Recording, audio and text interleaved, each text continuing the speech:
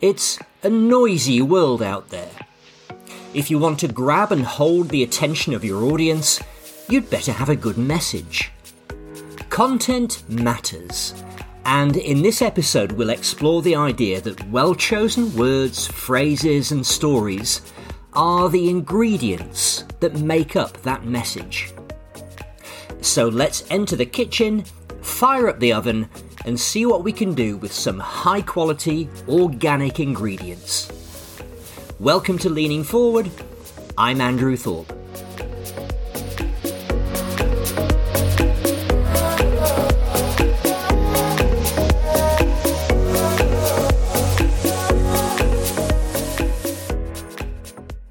I guess we've all been cooking more often during lockdown. And if you're like me, you end up watching YouTube clips for a bit of inspiration. So I've been learning from Jamie, Nigella, Gordon, and the impossibly passionate Italian chef Gennaro Contaldo, who apparently was a mentor to Jamie Oliver. I'd recommend you watch the clip where he makes homemade pesto using lemons from a nearby orchard. He almost sucks one of them into his nostrils as he smells the lemon before cutting into it. A common theme amongst all these chefs is the importance of quality ingredients. And it got me thinking about what that might mean when it comes to communication. And one outcome of this was a food metaphor about presentations. Yes, this is the kind of stuff that occupies my mind. Think of a presentation like serving up a meal in a restaurant. The structure of your talk is like the courses of a meal. So in the UK, we're used to a 3-course version of starter, main and dessert. And so you have a beginning, a middle and an end. The so-called 3-act structure. And I guess classic French cuisine might involve something more complex, maybe 6 courses. So a more sophisticated structure for your presentation might involve a grabber, a link to your theme, a bit about you, the meat or the main body of the talk, a summary, and then a call to action. But what about the contents of the dish? These are the quality ingredients that I referred to before, and I'll expand on this shortly, but one thing you often hear chefs talking about is how they grow their own herbs, or vegetables, or keep their own livestock. It's a personal thing for them, and perhaps the equivalent in communication is to draw on your own direct experiences. It's more authentic, it's more credible. You score high on ethos when you do this. It's all very well having good ingredients though, but it's also about how you combine them, how you plate them up and serve them with style. Because after all, you're not just feeding calories to your audience, you want them to appreciate what you serve and enjoy the experience. But I want to focus on this notion of quality ingredients, QI, if you wish. So let me give you some examples.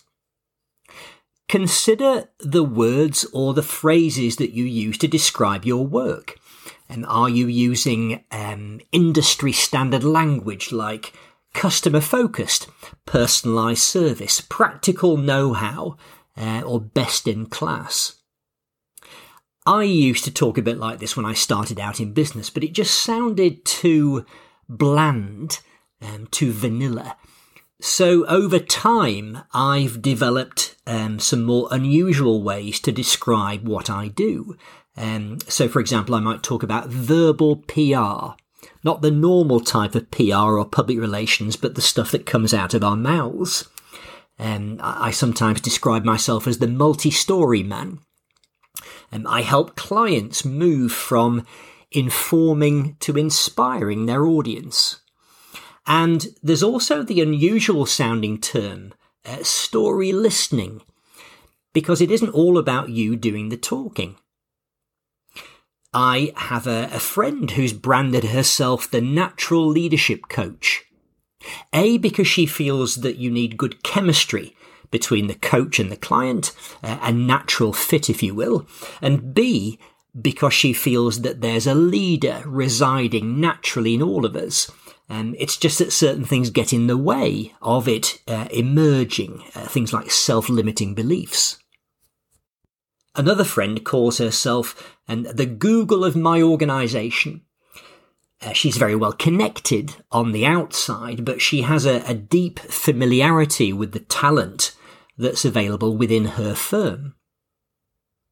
So if you take time to reflect, you may well find some aspects of your work or your own story that could really transform your message and make it more distinctive and more remarkable.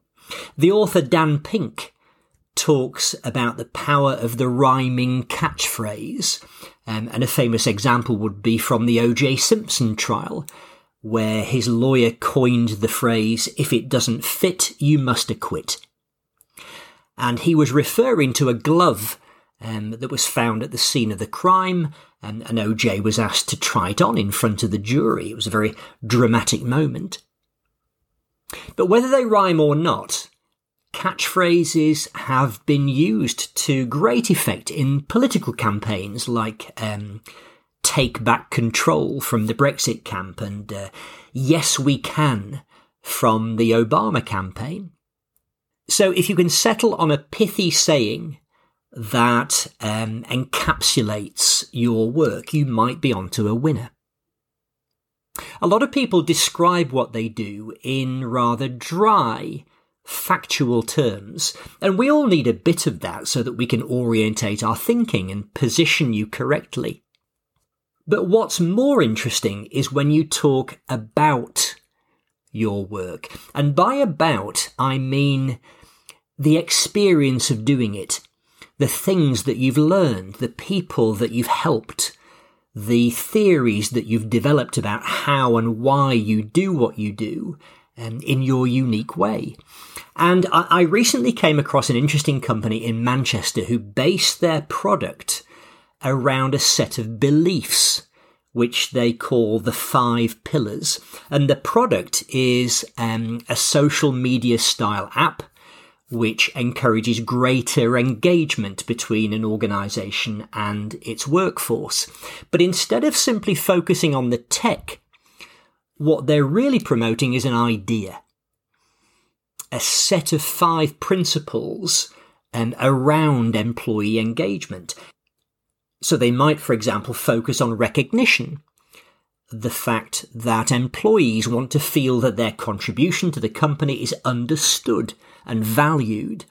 Or it might be about lines of communication and employees having access to things like rotas and pay slips, something they refer to as self-service. Now, the product that they sell serves those beliefs. It's the emissary serving the master, to use a phrase from the previous podcast on Leaning Forward. I'd also point out that one of the reasons that TED Talks has developed such a following is that it's a platform for promoting an idea worth spreading. So take a lead from TED and spend some time thinking about the broader ideas and principles that underpin your work. See if you can develop a set of beliefs, perhaps even to the point of writing your own manifesto. Finally, let's consider the quality of those ingredients in the stories that you tell. After all, you want to do justice to the experiences that you've had so that your audience feels moved in some way. We have, after all, had a front row seat in these experiences, so we're in an excellent position to share them and perhaps use them to illustrate the ideas that we want to promote. And without stories, we end up serving our audience purely abstract content, often in bullet point form. And it tends to leave people cold, it tends to wash over them. So what do I mean by doing justice to an experience? Well, I'm going to use skydiving as an example, and I'm not brave enough to willingly fling myself out of an aeroplane, so I'm recalling a story that someone told me in a workshop that I ran a few years ago, and I seem to remember that the lady told that story in a rather factual way to begin with, and as a group we began to tease out some juicier material, so it became something that was actually quite gripping. So suppose the original version started like this. I've always wanted to do a parachute jump, but I've never had the courage. But my husband bought me an experience gift for my 40th birthday, so I found myself at the local airfield in the summer of 2019 with a group of fellow skydivers, some experienced and some first-timers like me. Now that's not bad, but let's try adding in a few extras just to see if we can make something a little bit more compelling. So here's an alternative way to open. I've always had an inner desire to be daring, but my parents were not adventurous types, and their idea of a thrill was to put jam on top of the cream for a change instead of underneath.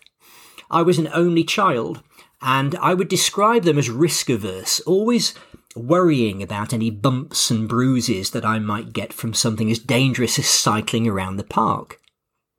So maybe that was one of the reasons I married Jeff, because he's a bit crazy, and he's always encouraging me to try stuff that would have horrified the younger me. I've definitely become more adventurous over the years, but when I opened an envelope that he gave me on my 40th birthday and saw what was inside, I started shaking like a leaf. It was a voucher for a parachute jump. Yes, it's a bit longer, but if this was you, it does set the scene quite nicely. It helps us to understand who you are and what the experience that you're describing might have felt like. In a way, it helps us to feel more invested in the story. We begin to care a little bit more. As the story progresses, it might then be worth considering the following. What about the other people who joined you on the day? Did you befriend any of them? And were they confident or similarly terrified? What was the briefing like from the organisers? Did they fill you with confidence? Was there a memorable word or phrase that stuck in your mind? I mean, I remember a briefing that myself and my wife got once before a scuba diving trip on the Great Barrier Reef in Australia. They talked about nosebleeds and fillings coming out, but they assured us that the sharks were nothing to worry about. That was comforting.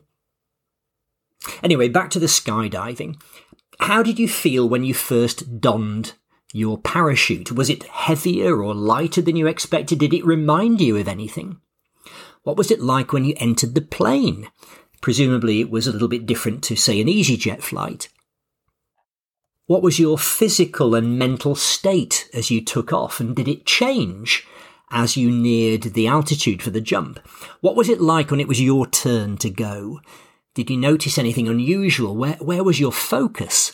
And describe the moment just before you jumped.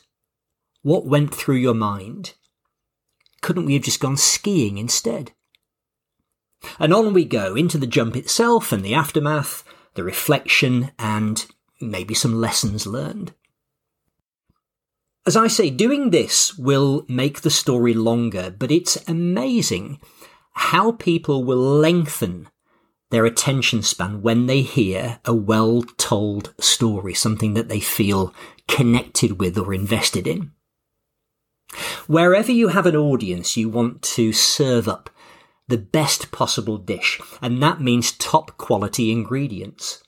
If you draw on your own experiences, it's more organic, it's more authentic, and it's actually appreciated by your customers. But you want to do justice to those experiences in the telling.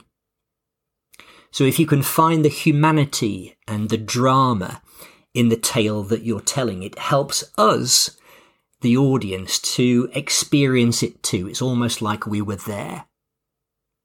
And if you can find some interesting words and phrases, principles and beliefs that characterise your work, you will stand out from your rivals who are still sort of stuck in that factual version, and you'll really begin to get under people's skin, but in a good way. That's all for now from Leaning Forward. Thank you so much for tuning in, for listening, and do join us again for future episodes.